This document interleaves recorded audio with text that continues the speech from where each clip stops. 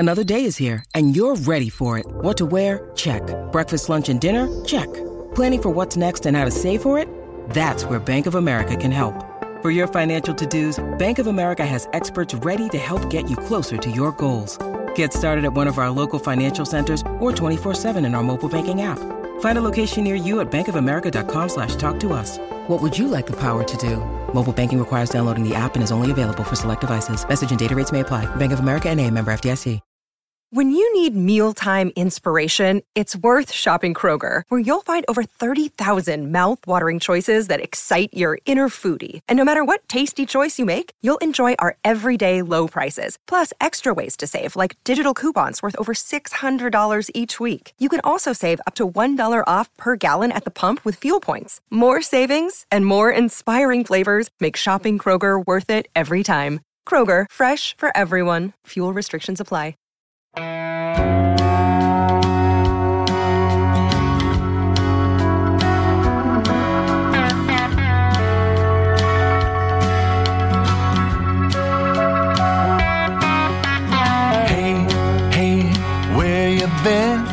Buckeye Talk is about to begin.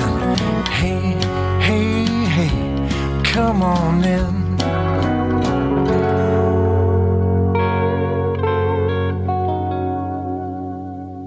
Welcome back to the Thursday Buckeye Talk. Doug Lesmerises, Nathan Baird, Stephen Means. It's all about running backs, and we're going to let the texters guide us through it with something like this from the 614. Absolutely nothing personal toward Master Teague. He's such a good kid, but I hope he's challenged in spring and August camp. He's a north-south runner, period. He has little perimeter speed. And then there's the other side of things. From the 937, everyone seems to have already written off Master Teague. Do you guys think that he isn't getting enough credit as he was coming off an Achilles injury? He looks like a monster in the weight room. So I think the running back conversation, Nathan, does start, as much as everybody loves the young guys, it does start with what you think Master Teague is and what you think he can be. And that gives you some idea of how much you think a true freshman can challenge him. Is he fighting? Should he be the number one back? But I do think this start with the injury part of this from the second question, Nathan, because Tony Alford did address this. And we talked to Tony Alford on the running backs this week. How should fans be thinking about what the Achilles injury last year, how it affected Master Teague, and if he's like 100% recovered from that, how should it affect the view of him now? Well, certainly he wasn't 100% at the start of the season. I don't think anybody was really ever insinuating that. He was back enough that he could play. It helped that the season didn't start until it did, October 24th. So he was able to come back and be productive. But I think he was better as the season went along. I think you saw that in his play. And some of that was obviously probably mental too. That when he came back and played with some hesitancy, I think that was part of that, which is natural, that you just had your Achilles snapped. So you're probably in the back of your mind, you got to get that out of your system a little bit. I think what you're seeing from him now, though, I think the texture is correct. I think you're seeing that all of those physical ailments should be behind him now. And I think you're going to probably get the best combination so far of like the experience of Mr. Teague or Master Teague and the health of Master Teague. Both of those things kind of combining at one time.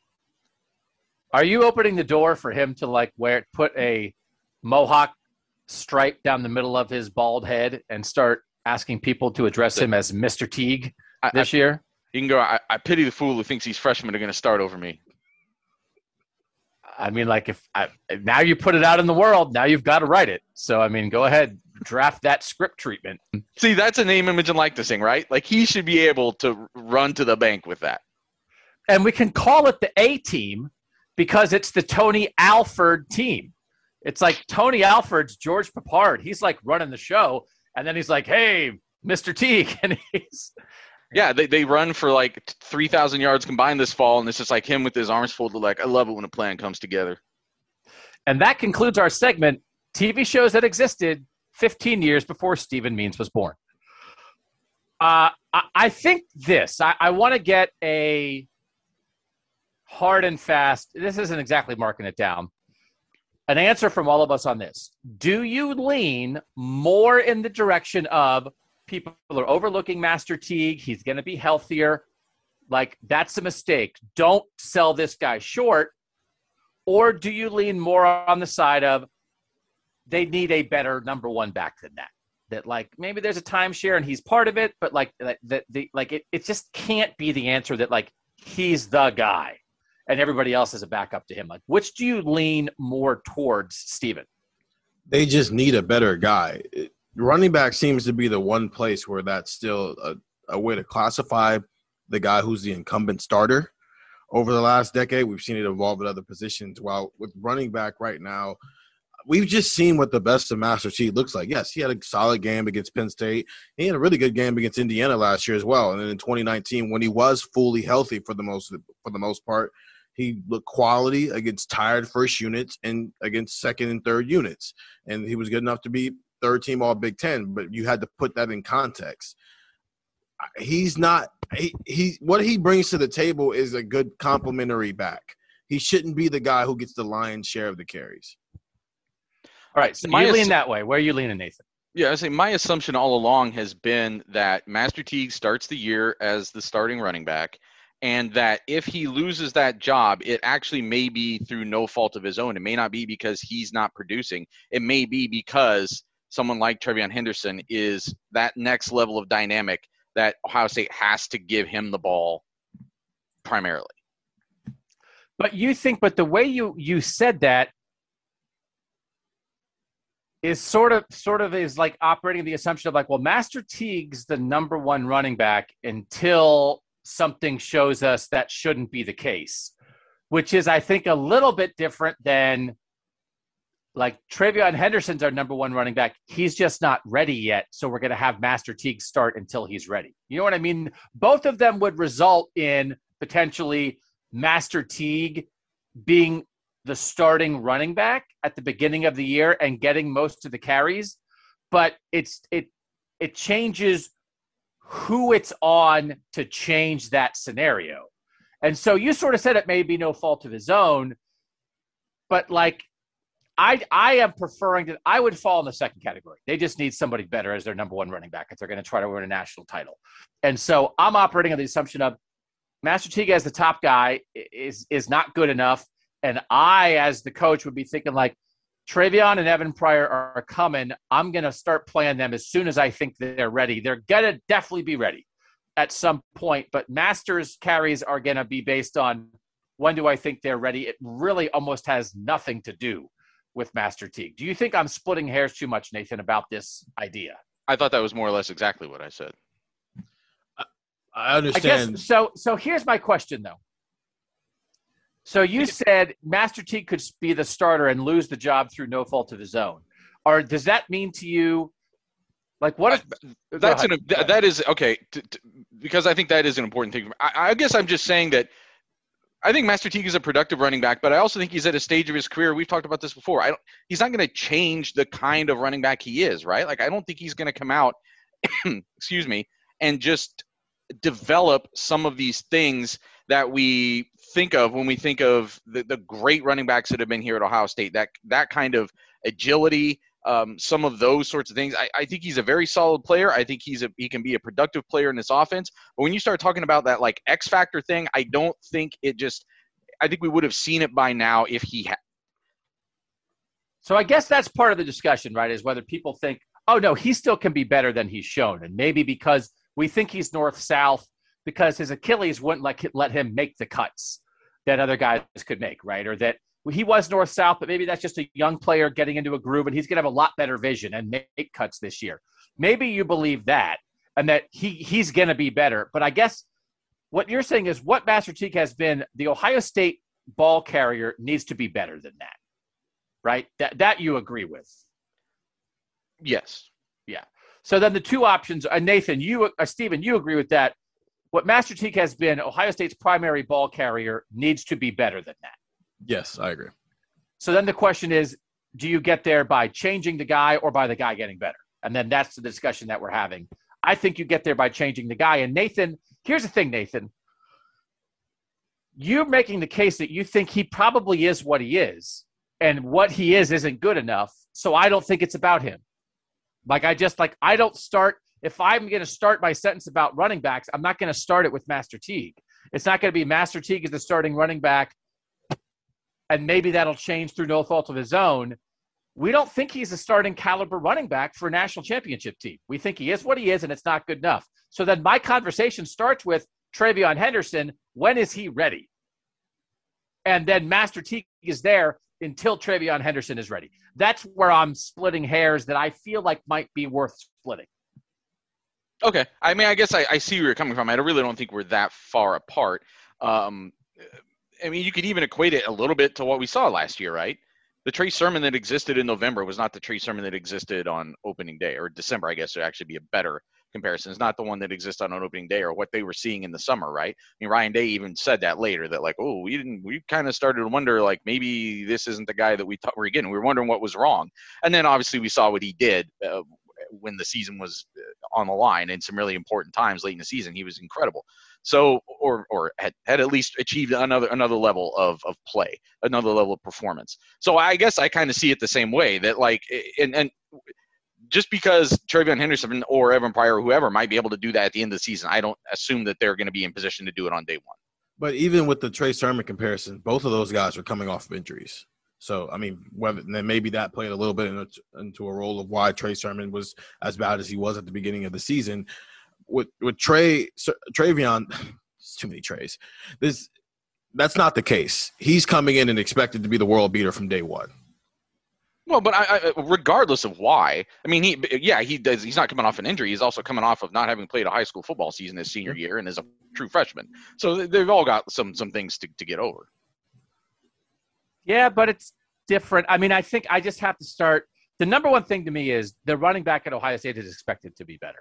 And I think the guy who is, and even among the other guys on the list, I mean, regardless, the age matters. Even with his inexperience and age, I think the person in that room who is most likely in 2021 to play to the high level expected of an Ohio State running back is TreVeyon Henderson. Like and maybe that's in week 8 and it's not in week 1, but I think the person who is most likely to get there at some point is TreVeyon Henderson. I don't know that anybody else in that room, Mayan Williams, Master Teague, Steele Chambers, Marcus Crowley, I don't know that anybody else is ever going to get there. And that's a high bar. It's J.K. Dobbins, Ezekiel Elliott, Beanie Wells, Maurice Clarett, Eddie George kind of bar. It's unfair. It's high. But guess what? If you want to win a national championship, like that's what it is. I don't need, that's like nobody's apologizing for that.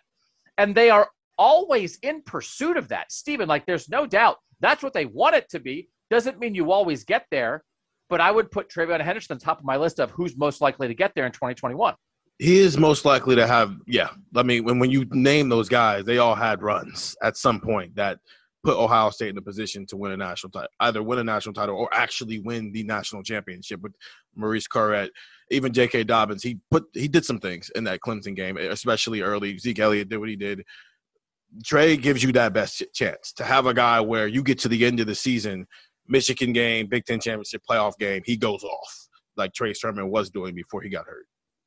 Yeah, so that's where I think we are. But I think how do I phrase this? I think like the conversation, the general topic of the running back room has to start with what you think of Master Teague.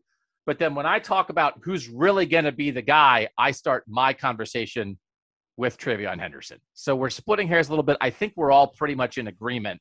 And we'll come back and we'll work through this a little bit more. You really do have to work through it. We're taking reps. It's an interesting room, but it's a little bit of a complicated room. We'll keep talking about it next on Buckeye Talk.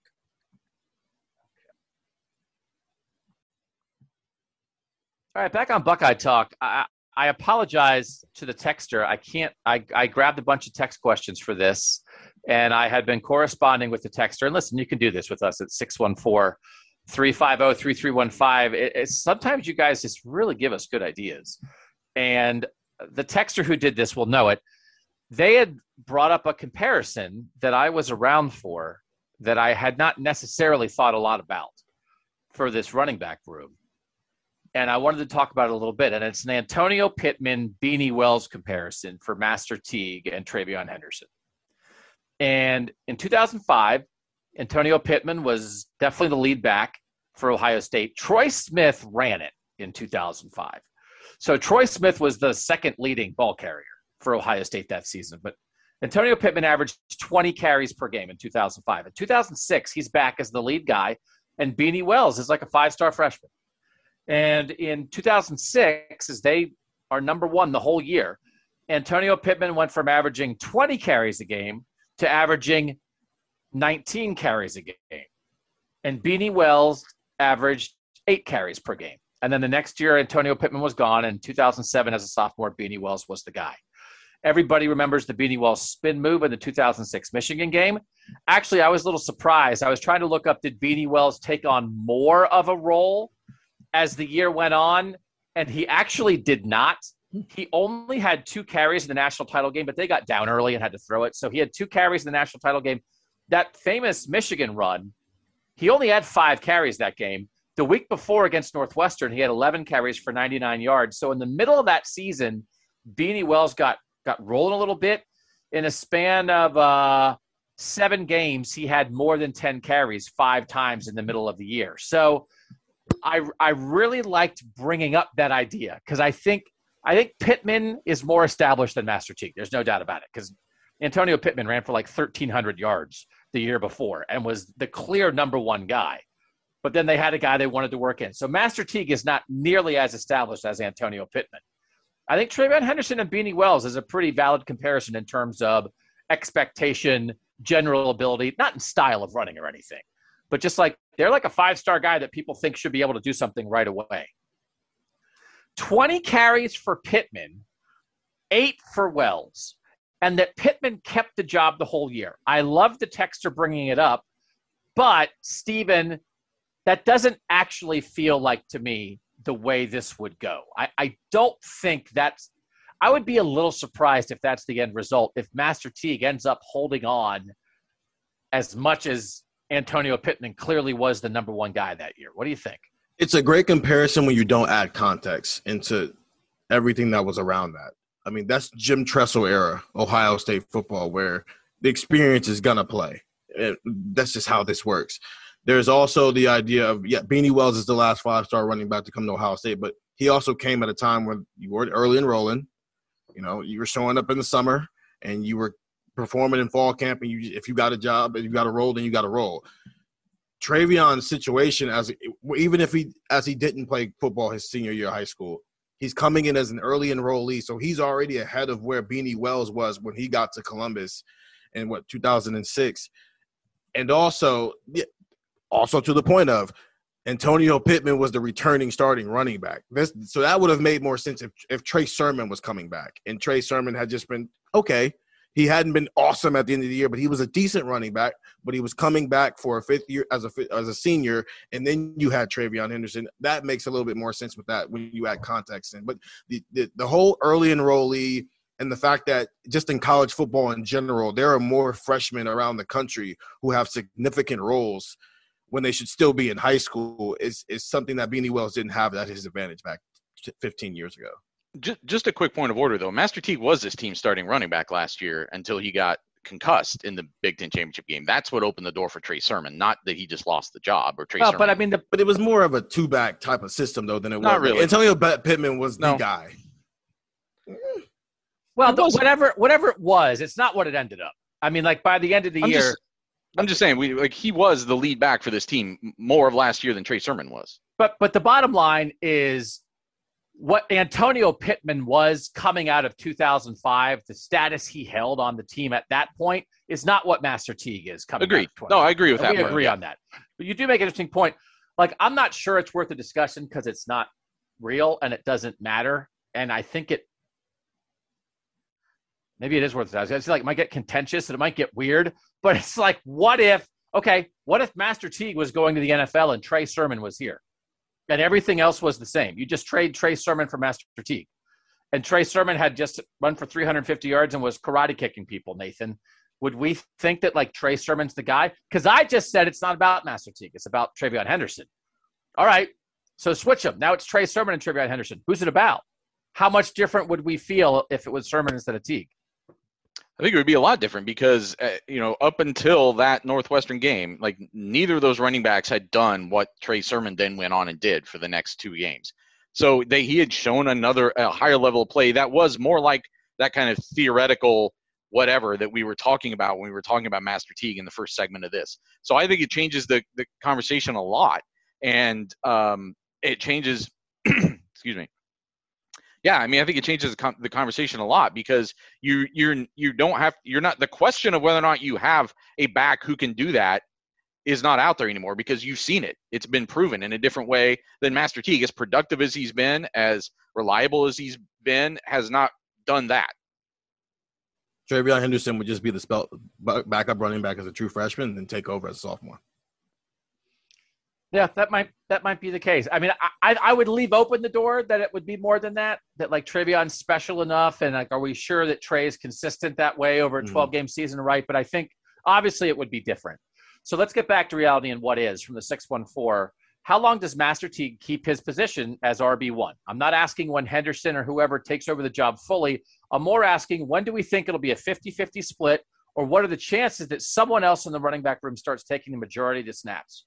How many games into the season, if so? So I think that's a good for this way for this texter in the 614 to sort of like spell it out. Just that it's not that you would say Master Teague's the running back. Even if he technically starts it, you would just say, well, they have a timeshare or whatever. Like, when will it be no longer the case that Master Teague is the running back? What game? And I will say it's by week 2. I do not think Master Teague will be like the guy in the Oregon game. Maybe he starts, maybe he gets even the first 2 series, but I think by then somebody else is working in, and I actually would guess that it's somebody else is in by the second series. I would guess that Master Teague is not the running back for both of the first 2 series against Oregon. Maybe he is for the opener. Maybe he is, but I think it's by week 2 in answering this question. Nathan, when do you think it is? That's a great question. And as I'm sitting here today, I guess I'm still leaning enough towards them leaning on the veteran. I would say maybe it would be halfway through. They have a bye after the first 6 games, and maybe that's when you make that change. So after the Purdue game, before Rutgers. Okay. Steven.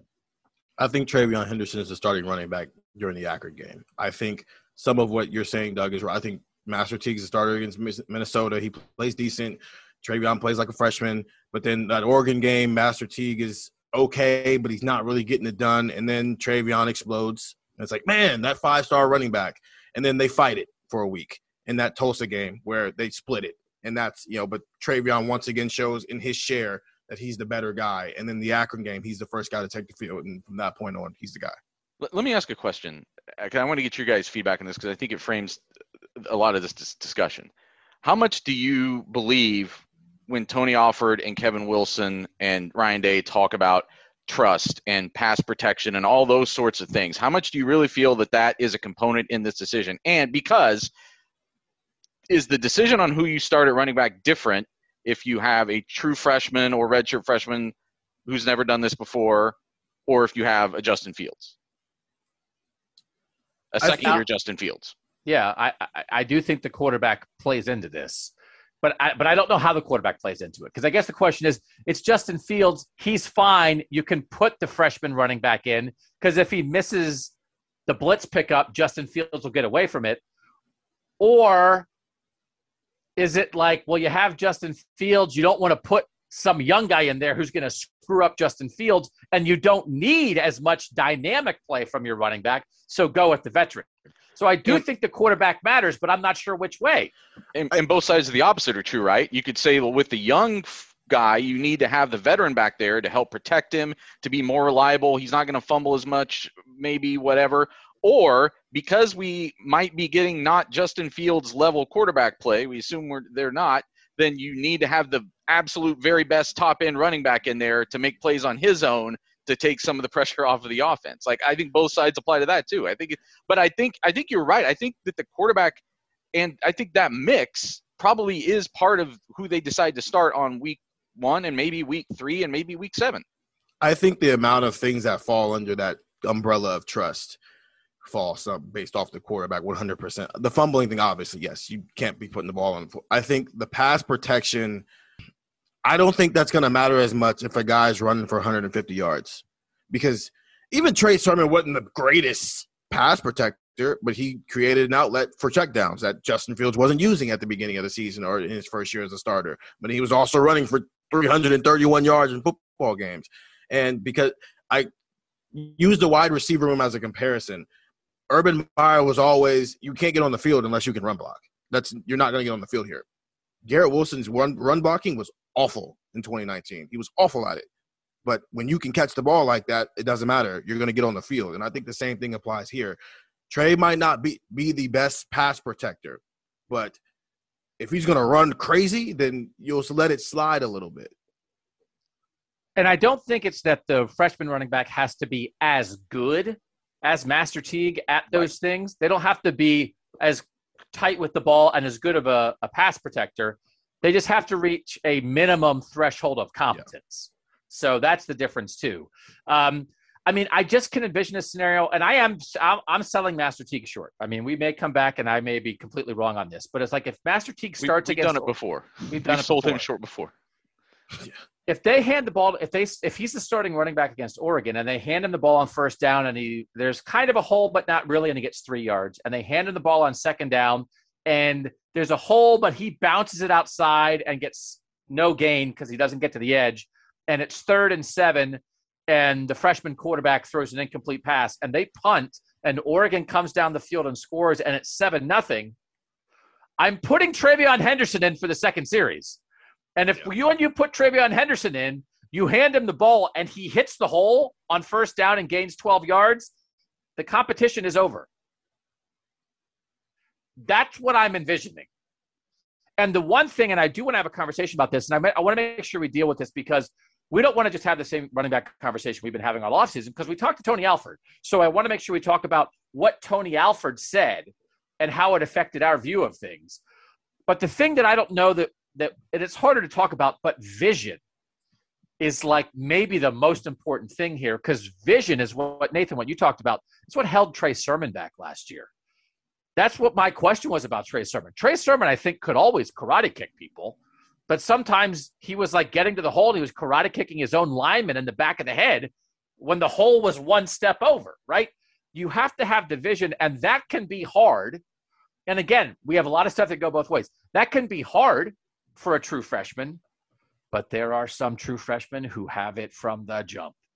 And maybe you don't pass protect great, but if you see it and you hit it and you're gone, everything else falls away. And I don't know that either of their running backs early last year had great vision. Maybe TreVeyon Henderson and Evan Pryor do. And if they do, it's off to the races. If they're starting to wiggle in the holes and hit that little sidestep and go, it's going to be obvious to everybody. I don't know how we talk about vision, Nathan. Of course it's obvious to everybody, but it might be the number one thing that shows up once the games start. Well, I think vision, it relates back to the very question of what that system was last year, and I think it does still relate to this because I think vision, what they expect from a running back changes from back to back. And I don't think they expect Master Teague to use vision the same way they might expect Trey Sermon or TreVeyon Henderson to use vision. I think that they asked – that was the problem coming out of the Nebraska game last year. This wasn't really a two-back system last year because they didn't think either of those guys were playing very well. They didn't know for sure going into the first game whether either of those guys were all that good. They didn't know going into the Penn State game whether either of those guys – they came out of that first game. That wasn't it. That wasn't crisp. That wasn't sharp. That wasn't what they needed to be. It wasn't until Master Teague kind of started running in a very Master Teague way, that kind of downhill, trying to gash people that way. And so I think what you're talking about, that scenario you envisioned for the Minnesota game or the Oregon game, I can't remember which one you were saying, but like where I think it's more like the way you were thinking of Trey Sermon last year, which was maybe Master Teague comes in and he's getting 4 or 6 or 7 yards on some of those carries. But in the back of your mind, you're thinking, that's still productive, but you're thinking, what would the other guy have done with that same hole, with that same opportunity? You know what I'm saying? Because that was the way we looked at Trey Sermon last year. It was like he would get good runs up through, 2/3 of the season, But in the back of your mind, you're kind of like, well, but did he really break away there? Like, did he really take full advantage of that? Like, was he really hitting that? Like, and I think that's what I was going back to the beginning. That's kind of what I'm saying. It's like, I think there comes a time where you look at you, they may end up looking at Master Teague and saying, like, you gave us everything you had. It wasn't that it was bad. It's just that this guy can do something that most people can't. Let's talk about Evan Pryor a little bit, and then I want to make sure we talk about Tony Alford, because I do think we talk so much about TreVeyon Henderson, and justifiably so. I think maybe we overlook Master Teague, but I think we also maybe overlook Evan Pryor at the same time from the 4-1-2. If TreVeyon Henderson wasn't coming to Ohio State, would we be talking more about Evan Pryor competing for the starting job? He's a top recruit that would be getting way more attention at another place or in a different situation. Could he legitimately challenge Master Teague for playing time? They're not the same back, Stephen, TreVeyon and Evan. And we can get into the Tony Alford, or the way they both talked about it, which is sort of how you wrote about it, Nathan. That was an interesting way to talk about how they're different backs. You would understand it more, Nathan, Stephen, having covered their recruitments. I sort of feel like I just think TreVeyon Henderson has more of like all the qualities of a number one back right away, where what Pryor can catch the ball in the backfield and do a lot of things. Even though they're both ranked highly, Pryor's not that far behind Henderson in recruiting rankings. I'm not sure I would view Evan Pryor. Like if there was no TreVeyon Henderson, I'm not sure I would just slide Evan Pryor into the TreVeyon Henderson spot and be saying the same things about my expectation of the freshman sort of taking Master Teague's job. How should we view Pryor? Yeah, they're both talented. I think what it is what Ohio State wants from its running back.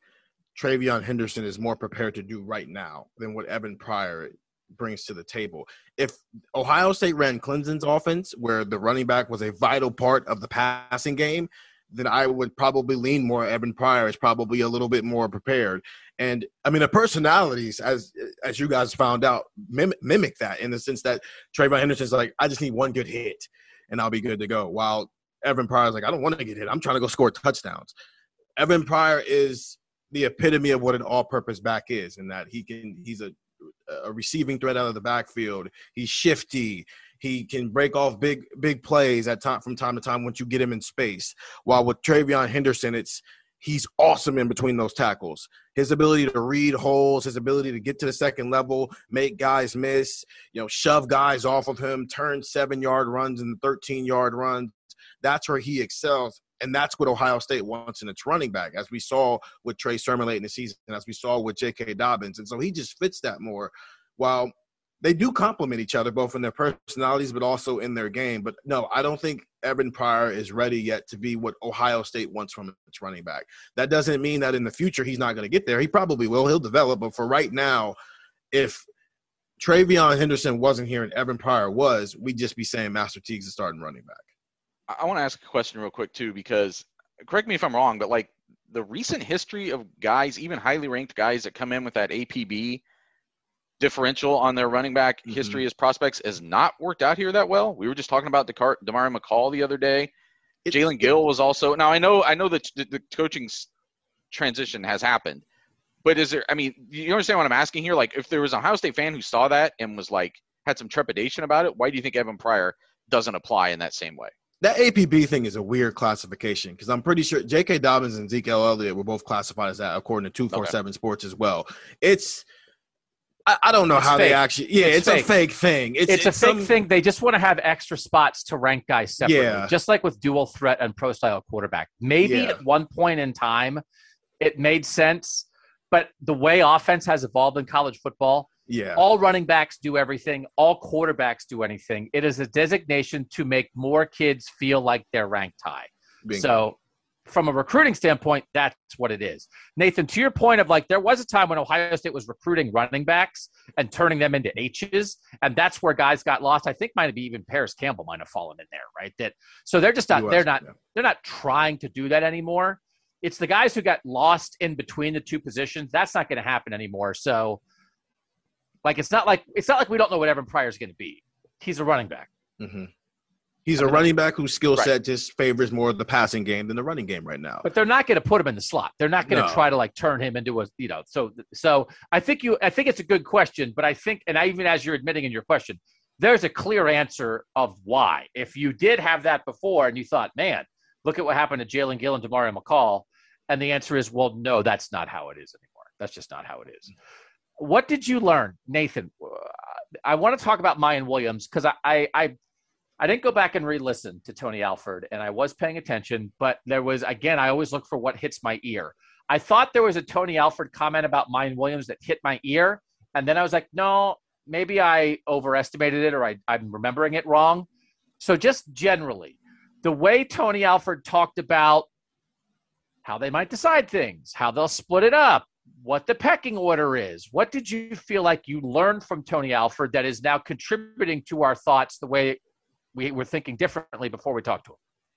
So I think I'm guessing that what you heard was there was a question posed to Tony Alford about Master Teague kind of being the incumbent and whether that's how we're supposed to be looking at this. Like, is he the number one back? And him being the first guy that he mentioned as being like, well, no, we got other guys here. And the first guy he mentioned was Mayan Williams. That was really the first thing. It was like he didn't get a lot of opportunity last year, but when we put him on the field, he really showed something in those small opportunities. And I think that's important because we have to remember that the reason Mayan Williams played last season was because Master Teague was concussed in the Big Ten Championship game, and Trey Sermon had run the ball like 600 times in a row. Somebody else had to go in, or he was going to die.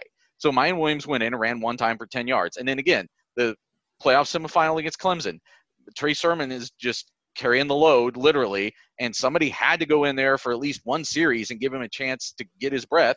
And so it was necessity that put Mayan Williams into both of those games more than, frankly, probably accomplishment. It says something that he was getting in when Crawley and Chambers weren't getting in. I'll give him that. But, it was necessity that put him into those games, and he showed something. He definitely flashed. So that was good recognition because we talked about this right after that, remember, about how, sometimes this happens with guys that they get that opportunity that wouldn't normally have been there and they flash. But you know what? It's Ohio State. That doesn't necessarily mean you're ever going to get that chance again. And maybe it just passes in the night and you get to kind of look back at that as remember when. But I think it says something that that it did open Tony Alford's eyes, that he looked at that and said, that wasn't necessarily what we assumed would happen, or that was maybe even a little bit above our expectation for what he could do in that scenario. Yeah, that was it. So that was it. That was what like one of those where it's well, he didn't have to say anything, but he grabbed a name to say, and the name he said was Mayan Williams. So, Nathan, then just from what we heard from Tony, is it the way we think this is going to shake out, the way the competition's going to go, the way the decisions are going to be made, what they're going to arrive at in the end? You did write about this on the site at cleveland.com/OSU. And again, we hope you guys are listening. We hope you're also reading. But Tony Alford said, make me play you, whatever the phrase was he said. I mean, he didn't, as much as we say, yes, there's got to be the trust issue. And you even asked that question. Like you said, a lot of guys are saying, Kevin Wilson and Ryan Day are saying these things. And you brought that up during the course of the interviews with guys. Tony Alford definitely has the door open on I'm here.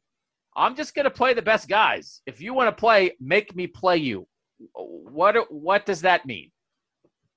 Well, there were definitely some questions that got to the crux of this matter, right? You asked one basically saying hey, aren't you going to have to go have some tough conversations with guys at the end of this? And I do. We're going to finish this podcast with that, which is how is sort of the bottom of the room going to shake out. But for the moment, let's keep talking about how the top of the room is going to shake out. So leading up to that, though, I thought it was an indication of just how intense this is right now. And I when I look back through the interviews, I actually missed it last night as I was putting that together, and I can't remember now which back it was, but kind of talking about how, we realize this is a competition. Might have been Evan Pryor. We realize this is a competition. It's so there's some intensity there, but we're all still coming in. It's a friendly competition. It's we're helping each other, all that stuff. Things you, I guess, would want to hear. But I thought the way Alford talked about this in a number of answers was that, listen, the stakes are kind of high right now. The stakes are high for Ohio State to go find that nebulous thing that we were talking about the first segment of this podcast. But the stakes are also high for some of these individuals because you can't be 5th or 6th on this depth chart and really think you have a future in this offense, because all of these guys could be back next year. All 6 of these guys could be back, plus whoever, if they decide to add someone for 2022. I mean, it's going to be crowded here for the near future. And if you drift all the way down, so I think it was just a reminder of him of the urgency that these guys have to feel this spring, and now I think it's his job though as a coach to kind of take that, and it's not easy probably. I think you could screw it up with the wrong touch, right? I think you have to massage that the right way to get the best out of everybody without it becoming like caustic or problematic. So I want to ask two very specific questions because I want the two of you to answer two very different ones, and then we'll get to the bottom of the room. So top of the room questions, and Stephen, I'll get to you in a second, but Nathan, describe Tony Alford's willingness to play the true freshman if they're the best guy. What did you absorb in totality? Is he just 1,000% open to it?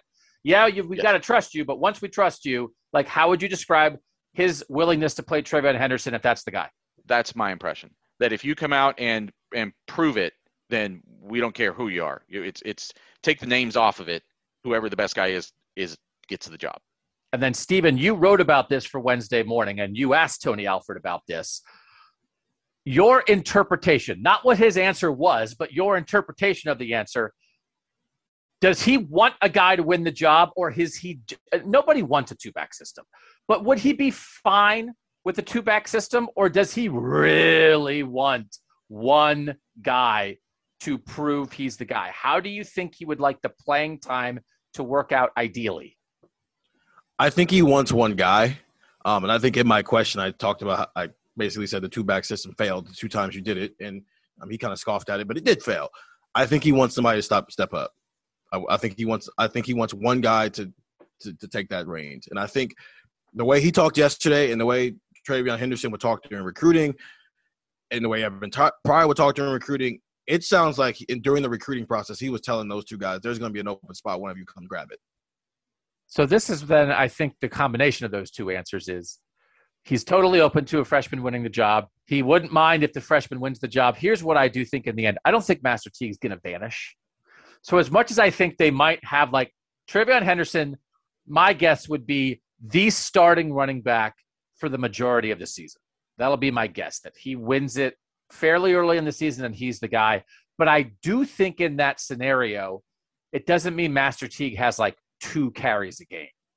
I think there may be a world where we wouldn't characterize it as a two-back system, but that it's not 26 carries for TreVeyon Henderson and 0 for Master Teague. It's 19 for TreVeyon Henderson and 7 for Master Teague, because your backup running back plays sometimes when your starter is a true freshman. It's not a two-back system. It's your backup running back every now and then gives the starter a breather. Go ahead, Nathan. So like last season when they didn't have a two-back system and Master Teague was just the guy carrying the ball most of the time, most of the season. That's not – well, but I That's think, what happened. I mean, they had 2 separate one-back systems where the guys flipped, right? Some sort of like by necessity at the end because Trey Sermon only took it because Master Teague got hurt. Right.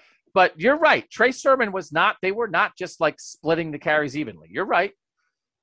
Master Teague was the guy because I think Trey Sermon wasn't good enough. Yeah, I mean, I think it could definitely look like last season when you had a lead back and then you had a guy who was the secondary back. I think that's very common in football. I think what's more uncommon in some ways is what J.K. Dobbins did 2 years ago, where you're just riding him to that extreme. Well, no, yeah, I don't think that's uncommon at top programs with top guys. I mean, Alabama rides Najee Harris. Clemson rode Travis Etienne, right? I mean, I think when you have a great dude at a great place, that guy's the guy, right? But I guess what I'm saying was Dobbins' carry numbers are just higher than those two just because of how Ohio State uses its running backs. But the Right. usage of them is pretty similar. I guess what I'm saying, though, what Ohio State did last year was not some kind of an odd timeshare. No, it certainly wasn't a timeshare the way Mike Weber, J.K. Dobbins was Correct. in 2018. Right. Which is probably something I think they want to avoid. Last year was weird. Last year was weird for COVID, but like where the position was like the weirdest was probably running back. Because frankly, as you're saying, it's like Ohio State's backup running back broke the record for single yards in the game. Right. Not their timeshare running back, not their co-starter, their backup running back, because the starter got hurt. And so the backup running back ran for 380 yards. And again, what I don't think will happen relative to last year was I don't think Ohio State gets to week 1, gets to opening day, and is like, do we have a good running back? And then they play the first game, and then they start game 2, and they're like, do we have a good running back? Like, I don't think that's going to drift this long. Even if Master Teague is the one getting all those carries, I think they're going to look at I think Master Teague, a healthier Master Teague, a more prepared Master Teague, Master Teague who doesn't have that injury in the back of his mind, is more ready to be productive on week one. And then obviously TreVeyon Henderson, I think, also not coming off an injury or anything, also more ready to be ready week one. Also wouldn't be shocked if week one the running game just sucks. Just because, I mean, the last 2 seasons, the running game was weird in week one, and then they got fixed in 2019 especially. It got fixed in week 2, and really got fixed in week 2 last year too just because Master Teague was pretty solid in week 2 against Penn State. And you're moving just as much, if not more, stuff around on this offensive line this year. Right. Oh, much more. I mean, last year we thought the interior offensive line was one of the strengths of the whole team. This year, the interior offensive line is a huge question mark. Now, we assume Paris Johnson will block like 6 guys on every snap, and he's going to be a guard. But he's never really done it. And then, Harry Miller playing center for the first time, and Matthew Jones, he did get some stuff. But, I mean, it's not Wyatt Davis, Josh Myers, right? And if you're looking for holes inside, that kind of stuff matters. But now, on the edge, when they're trying to pop stuff outside, we assume that Nicholas Petit-Frere, and again, when they zone block and like those tackles come in and just move the pile to the side, and it's not that you have a hole, it's that they just shoved the entire defense onto one half of the field because Nicholas Petit-Frere caved in 3 guys, that's going to happen too. So, it's not like only the guards matter in the run game. So it's a good offensive line, but they certainly have some question marks, and that's going to affect how these running backs look. They did miss holes early last year. That was one of the main things. We were wondering, is the offensive line not playing that well? And then sometimes you'd look and be like, no, there were holes there. Just neither of these running backs were hitting the holes. Again, I'll go back to maybe I'm putting too much on TreVeyon Henderson. I do think that is something that a young running back can do right away, is that you have it. If you've been carrying the ball in high school a lot and you just have a sense for how things work and you get enough of those looks in camp, I think TreVeyon Henderson's going to be hitting holes with confidence very early. And then I think that's going to be the game changer for the running back competition. All right, I want to talk about the bottom of the room. What happens to the guy? I mean, someone, as much as Nathan, you said nobody wants to wind up 5th and 6th. Guys are going to wind up 5th and 6th on this pecking order. What's going to happen? That's next on Buckeye Talk. Last 2 texter questions taking us through this. Again, if you want to be part of it, 614-350-3315, working our way through the gas station snack bracket. Cheez-Its, big win. Big first-round win for Cheez-Its over Chex Mix, 51-49. And an exciting, salty region matchup. And then I found out I was tweeting about Cheez-Its. And then I found out that someone sent me a story that Cheez-Its were invented in Dayton 100 years ago. It's like the anniversary of the invention in Ohio of Cheez-Its. So Ohio is birthplace of presidents, right? A lot of presidents from Ohio. First man to walk on the moon from Ohio. Cheez-Its, the big 3 from Ohio. Really? That's your big 3? That's the big 3. It's because I'm not originally from Ohio. I would put myself in the big 3. All right, running back transfers. And again, we'll talk about it because it's a reality. From the 860, have there been any rumors about running back transfers? What do you think are the likely spots for the guys in the running back room that do transfer? I have to imagine no one wants to be the 5th running back in a room when you think you can start somewhere else. That's from the 860. So that's just being real. And then this is a little more complicated question. This is Joe and Charlotte from the 330. What room is more likely to see a player transfer first, the running back room or the receiver room? So we can try to answer that. And one of the answers is a receiver already transferred. And I know Joe knows that, but it's on some level, it's Mookie Cooper got to the end of last year and was well, this isn't it for me. And he's at Missouri already. So Antonio Williams was a guy who was committed to Wisconsin many years ago, and Ohio State came at him late. And I've talked about him a lot because he's a guy that I think if he had stayed with his Wisconsin commit, might have had a chance to be the next guy up in the Wisconsin running back lineage. And instead he took the late Ohio State offer, and then he never got on the field here.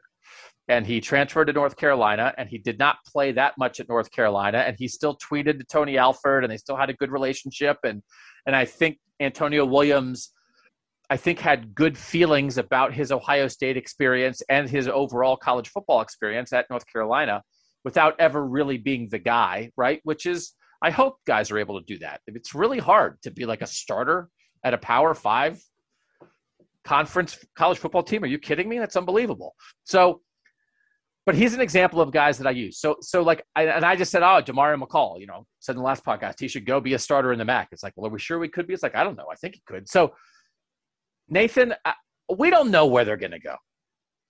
I mean, we don't. But when do you think guys might go, or how do you think this will shake out? And clearly Tony Alford is going to sort of tell, I think, number 5 and number 6, listen, it's not, and this is the deal. It's not Master Teague, it's not Evan Pryor, and it's not TreVeyon Henderson. They all know what's up for this year. It's Miyan Williams, Steele Chambers, and Marcus Crowley. It honestly is hard to see where there is space for more than one of them. Not just that one of them probably is a transfer candidate, but that 2 of those 3 are. How do we just think it might unfold? And we're putting out names because everybody knows the names. We're just talking about running back 5 and running back 6 generally because it's just a reality. Well, I want to give credit where it's due here. Yesterday during those interviews, if people watch it, I posted the video on our YouTube channel with Tony Alford. Jeremy Birmingham, for our colleague / counterpart / whatever we call people on the beat. Arch rival. Asked a fantastic question of, hey, here's how we see it. There's basically 3 tiers, right? The Master Teague tier, the freshman tier, and then the 3 guys you just mentioned, Doug. So who's got the most pressure on them this spring? And Tony Alford's response was, well, that's a loaded question. I don't think I want to answer that. And I'm like, heck yeah, it's a loaded question because it's the 1,000% truth. 1,000%. And we all know the answer to the question. Who's got the most pressure on them? It's those 3 guys in the middle.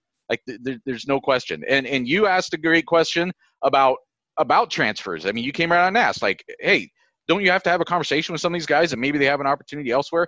And Tony Alford, to his credit, said, yeah, they're going to have that conversation at some point with somebody. And he may already know who he has to have that conversation with. I don't know. He's not going to say that on the second day of spring. He's not going to say that to those guys on the second day of spring. We did have a texter ask me today, and I wanted to clear something up real quick. They said, hey, do you think the combination of Steele Chambers not moving to the linebacker room, which I've always thought was more speculation than anything related to fact, and the fact he wasn't in interviews yesterday, says he's the one that we think should be transferring? And I wanted to clear up that, the reason he wasn't in interviews yesterday was because they ran long and he had a class to go to. At least that's what we were told, that he was going to be available for interviews, and that happened. And then again, like I said, I don't think the linebacker, moving him to a linebacker room didn't put him in line to play any more than being in the running back room, frankly. I never thought that made sense. So just to clear that up for people who might be listening and who might have wondered the same thing. But it absolutely, now it's just a numbers game. A year ago, the numbers game was, we've got 1 scholarship running back who's healthy, and it's Steele Chambers, and yikes. And then now the numbers game is, we got too many guys. It's tough because, Steele Chambers got an opportunity, even if it was only 2 spring practices, to show some things because everybody else was hurt or just not on campus yet. You kind of feel for Marcus Crowley a little bit because he got hurt his true freshman year against Maryland. And we were talking about him being in the mix last spring of, given what the running back room was, hey, can Marcus Crowley, is he going to get healthy and maybe have a role here? But then he wasn't ready. He was not ready to play. And as Tony Alford said, he admitted that after the Alabama game, that you're right, I probably shouldn't have been out there because I wasn't ready to play yet. My knee was not ready to play football. And Miyan Williams showed some things. So it's just, Marcus Crowley's in a hard position because he's never really got a chance to show it because he's never gotten a full healthy season. Miyan Williams popped, but he's the 3-star who was committed to Iowa State, and Ohio State had to flip late because their running back recruiting in 2020 sucked. And Steele Chambers, the chance he would have gotten to maybe show some things got taken away because of COVID. So the reason that Evan Pryor and TreVeyon Henderson are both here is because nobody thought the running back room as previously constituted was good enough. So it's not.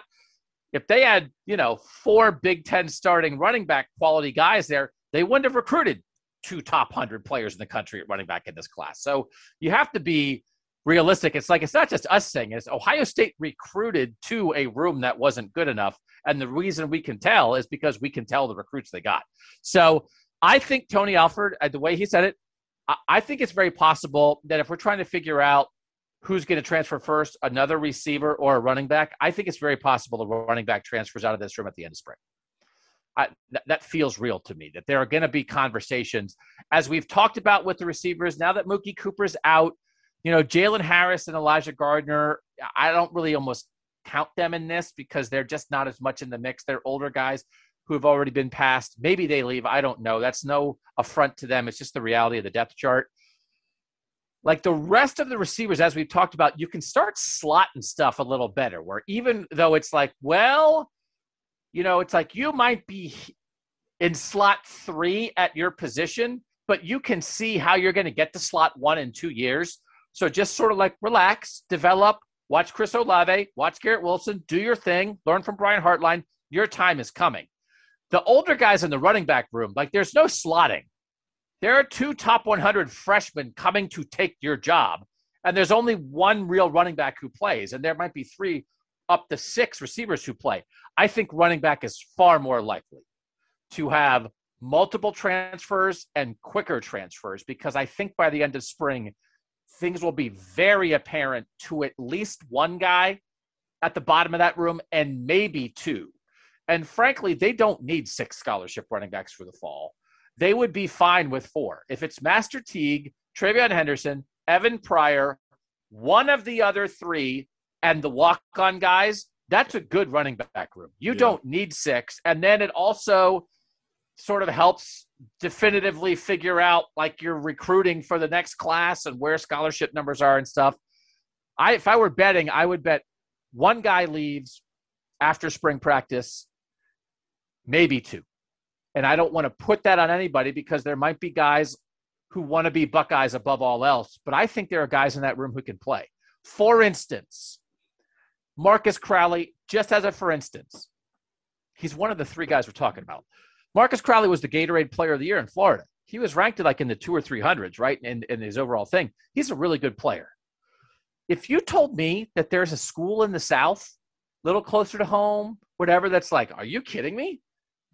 Like not Georgia, not Alabama, but like almost anybody else below that level that are like, Marcus Crowley's in the portal. People will be like, are you serious? That guy? Let's call him right now, right? Like that's what Marcus Crowley would be, I think. So I just think that's possible. And Mayan Williams, listen, I hope Mayan Williams feels about everything he did. He could just reset if he wanted to. He came here because there was an unexpected opportunity. And then if it doesn't work out, it's like the door it didn't get slammed on top of him, but all of a sudden 2 other guys decided to try to come through the same door he was trying to go through. I'm sure Iowa State would take him in a heartbeat, right? Like Mayan Williams could just be like, I went to Columbus for a year. It was cool, but now I'm going back to where I thought I was going to go. Just as an example. And I'm sure Steel Chambers could do the same. And I just think it'll happen. I just think it'll happen with at least one soon. Yeah, I agree. And I think it was important that you brought up like those walk-ons because in the past they've talked about people like Xavier Johnson almost in the same breath as they've talked about some of the guys in this room. So that's another clue, I think, is just to where things stood and why they had to bring 2 guys in to try to correct things and get it to the level that they wanted it to be at. When you build like I'm always interested in what's the perfect scholarship allotment by position for an 85 scholarship situation. I'm not sure anybody would say running back is 6 when you're doing that. Now they have room, they're fine, but like that's not really what it's supposed to be. It's kind of weird to have a 6-person scholarship running back room. Stephen, what are they doing for 2022? There's 3 guys in the mix right now: Katron Allen, Dallin Hayden, Damari Alston. It's going to be one of those 3 guys. Those are the front runners for 2022. And they're only going to bring in one, obviously, but for the sake of continuing to recruit. And that guy is just going to be back on the normal path. He's not going to come in here thinking I'm going to be the starter from day one. Obviously, he'll compete, but it gets you back on this right path of quality running back recruiting. But those are the 3 guys that people should be paying attention to. My point just being, if 2 guys tried to stick around and be here, like next year, it's a 7-man room, probably. Yeah. So, right, nobody's a senior. Right. Right? Yeah. Right. And nobody used eligibility. So they're all freshmen. I don't know. Right. I don't know what the NCAA did. They're all freshmen. I think the NCAA screwed that up, by the way. They did. They went too far. Of all the stupid things the NCAA does because they don't think they're like, oh, the women's basketball, they can just like squeeze a rubber ball for a weight room. They don't need anything. I thought they overthought. Right? Like they were like, oh my gosh, everybody's getting screwed by the pandemic. This is terrible. We have to watch out for the student athletes. What should we do? How about nobody's eligibility matters? What about the Alabama guys who literally played like a full season and won the national title? No, none of it matters. It's like nobody played. What about the teams that played like 11 games? Nope. It's free. It's like, why? Why did you do that? I have no – what were they protecting against? They wound up playing a pretty much normal college football season, and they just decided it didn't count. And I'm not sure why. Because they definitely didn't think that they were going to get through this season. 100%. They did not think that we were going to get to a national championship game, let alone some teams playing 11 and 12 games. But there was middle ground here. You could have just done it for this year's seniors so that they could get a normal – you didn't have to – Legend Cavazos doesn't need 6 years of college football. No, scratch that. Let me use an actual 5-star. Jackson Smith-Njigba does not need 6 years when he's clearly on a 3-year plan. And you're giving him it should have that's just not even. But he's but not. His 3-year plan doesn't change. Yeah, you're right. So at the end of the day, what about the guys who are going to try to use it? That's the issue. Yeah, they're 100% because the guys who were rated in the Mayan Williams world are definitely going to stick around for 6 years. You should have just done it for this year's group of seniors. Okay, fine. Marcus Williams and Thayer Munford and those type of Haskell Garrett, they stick around fine. But then you get back to normal scholarship numbers the following year without messing because nobody else is missing. Again, to me, though, it comes back to I'm still kind of in a wait and see because I think it depends on how coaches approach it. When Marcus Williamson says, hey, I really want to come back next year, then I think it's up to the coaching staff to say that's great, but you're not guaranteed anything more than you were. You know what I'm saying? Like, are you still just making it best guy plays? If that's the case, then in the short term, I don't think there's a big change.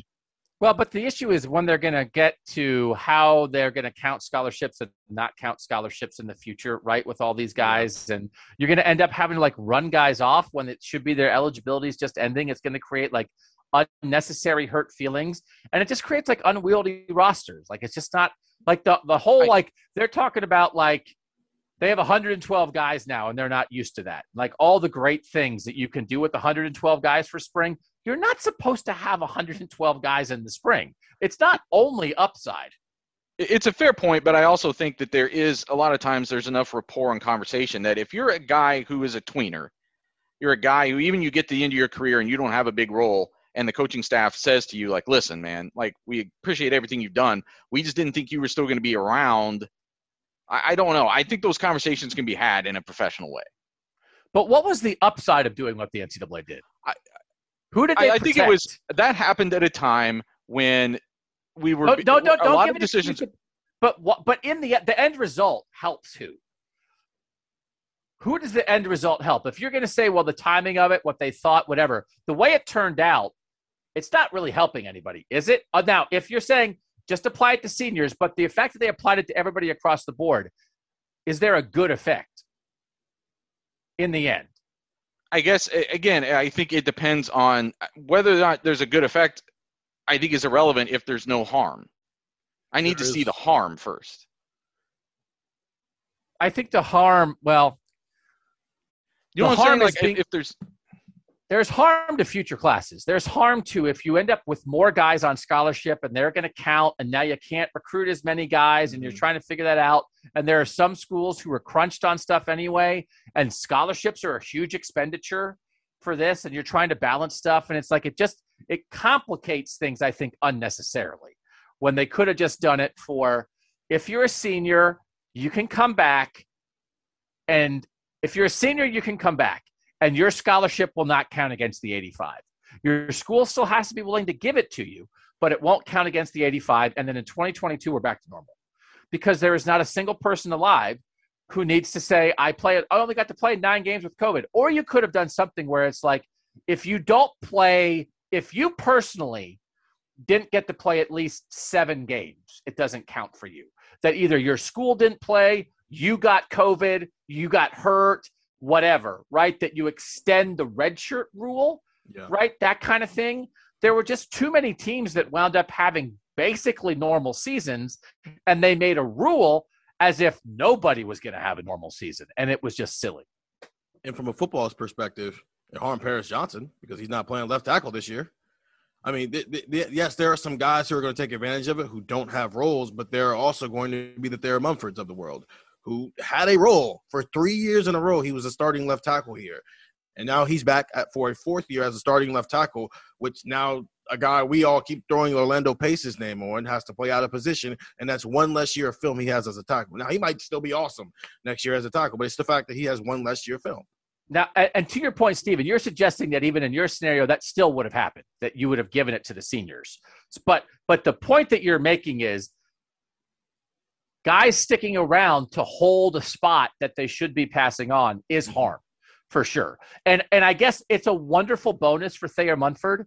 If they had not made the rule, would Thayer Munford have felt like he got screwed out of a senior year? He played 8 games and they went to the national title game. Yeah. And I think you asked the question, Nathan. Did you feel like you had to have a conversation with Paris Johnson on why you were coming back? That's a conversation he should not have to ever have of, hey, I'm coming back to take your job, so you have to wait a year again.